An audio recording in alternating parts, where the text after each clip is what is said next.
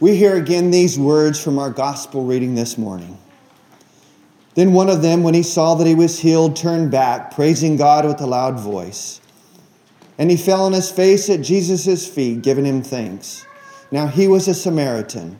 Then Jesus answered, "Were not 10 cleansed? Where are the 9? Was no one found to return and give praise to God except this foreigner?" And he said to him, "Rise and go your way. Your faith has made you well." In the name of the Father, and of the Son, and of the Holy Spirit. Amen.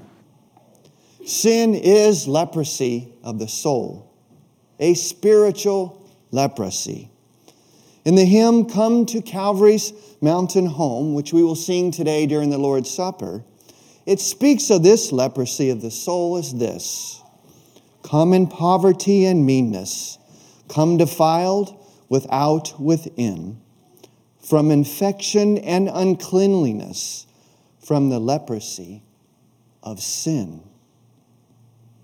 This leprosy of sin, which is leprosy of the soul, is a deep contamination, a systemic corruption of our humanity that affects everything that we do, everything that we think, and everything that we say. It renders us completely unclean before God. Now, we are all born of this leprosy of the soul. We inherited it from our parents and humanity's first parents, Adam and Eve, after the fall. Now, this is what theologians call original sin, whereby all are conceived and born in sin. There is no avoiding it. Now, physical leprosy destroys the nerves within the body as it progresses and causes numbness, a loss of feeling, and disfiguration. Spiritual leprosy disfigures the mind and prevents one from recognizing the gravity of their sin. If we say we have no sin, we deceive ourselves and the truth is not in us. If we say we have not sinned, we defy the diagnosis of the divine physician whose law calls us sinner. Now, should you have any doubt over whether you are infected by this spiritual leprosy, as St. Paul tells us in our epistle lesson this morning, here are some of the symptoms: sexual immorality, impurity, sensuality, idolatry, sorcery, enmity, strife, jealousy, fits of anger, rivalries, dissensions, divisions, envy, drunkenness, orgies, and things like these. Any question? Anyone left out? We are unclean. We are as unclean as those 10 lepers on the road between Samaria and Galilee, which we read about in our gospel lesson this morning. There is no cure of this world for this leprosy of the soul. Now, in our sinful flesh, we may attempt by efforts to mask the symptoms, but we all know there is no worldly cure, and the disease is fatal. The wages of sin is death. This spiritual leprosy not only disfigures our humanity, but it destroys it. It is precisely because of this that our Lord has given us His law. The law is the ultimate diagnostic tool. It leads us to a knowledge of sin, a diagnosis of uncleanliness before God, which requires a cure to prevent eternal damnation. There is one who has a cure. He is the cure. On the way to Jerusalem, Jesus was passing along between Samaria and Galilee. And as he entered a village, he was met by 10 lepers who stood at a distance and lifted up their voices, saying, Jesus, Master, have mercy on us. And Jesus does have mercy on them by simply speaking. Go and show yourselves to the priests, Jesus says. And as they went, they were cleansed. Here, Jesus sends the 10 lepers to the priest. And in this command is a promise. For the priest is the one whom the Lord has authorized to speak the word of cleanness. It is the priest who will tell these lepers that they may enter the city, enter their homes, and greatest of all, to enter into the temple. When Jesus sends them to the priest, they are to trust that by the time they get there, they will be clean. And they do trust in this word of the Lord, and they go.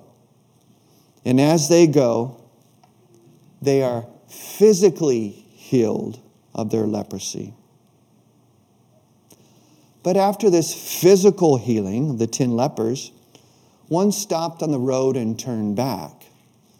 He ran up to Jesus and fell down on his face at Jesus' feet to give him thanks. He was a Samaritan.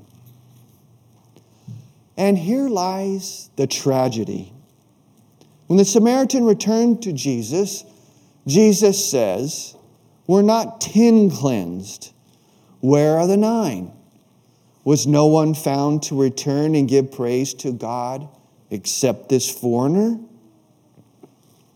10 out of the 10 are physically healed, but only 1 out of the 10 has returned to Jesus. The foreigner, the outsider, the one who didn't belong with the other 9 except in the bonds of their leprosy. What happened to the other 9? Why didn't they return? It is because they got everything that they wanted from Jesus. All they wanted from Jesus was a physical healing. And the physical healing is all that they receive. The 9 had faith that Jesus could heal them physically, but they did not have faith that Jesus could heal them spiritually. You see, they had no saving faith.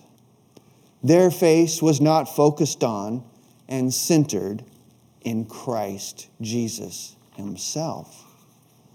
You see, the 9 lepers did not recognize Jesus as the Christ, the Messiah, God himself in the flesh. Now, they undoubtedly recognized Jesus as some sort of miracle worker, but they failed to recognize the gospel standing before their very eyes, pouring out his grace, mercy, and love upon them. They had no saving faith. But the Samaritan was different. Jesus says to the Samaritan, "Rise, go your way. Your faith has made you well," as our translation has it. But another and perhaps better translation from the original Greek is this: "Your faith has saved you." Now, Jesus says this a lot. To the sinful woman who washed Jesus' feet with her tears and wiped them with her hair when Jesus sat at the Pharisees' table, Jesus forgave all her sins, and he said to the woman, "Your faith has saved you. Go in peace." To the woman who had been bleeding for 18 years, who fights through the crowd to touch the hem of Jesus' garment, knowing that he could heal her. He does heal her.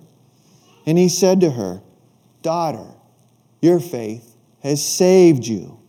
Go in peace." To the blind man on the road in Jericho, Jesus says, "Recover your sight. Your faith has saved you."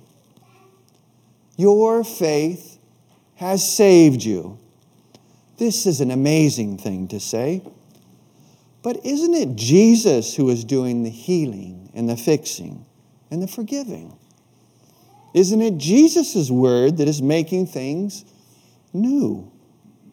And yet Jesus says that it's faith. Your faith has made you well. Your faith has saved you. The Lord gives so much honor and credit to faith, and we should too. Now, it is the Scripture's teaching that we are saved by faith alone, sola fide, apart from the works or efforts, but simply by trusting and putting our confidence in the promises of God. For by grace you are saved through faith, and that not of yourselves, it is a gift of God, not works, lest anyone should boast. Ephesians 2:8. By faith we are saved. In our gospel text, the 9 lepers, they did not actually have faith in Jesus regarding their spiritual leprosy. Therefore, they do not get the full benefit as what Christ has done for their salvation. Yes, they were healed of their physical leprosy in this life, but they were not healed of the spiritual leprosy, an eternal disease. They are still poor, miserable sinners. They do not return to Jesus as the Samaritan did. Therefore, there is no forgiveness, no spiritual healing, no salvation. But the Samaritan, he had true saving faith in Jesus. That is, he had faith in the work and person of Jesus, God in the flesh. This is what set the Samaritan apart from the other 9. Jesus tells him, "Your faith has saved you." This faith in Christ has sealed his salvation. He has forgiveness. He has salvation. He has eternal life. But when our Lord speaks of this saving faith, what does this mean?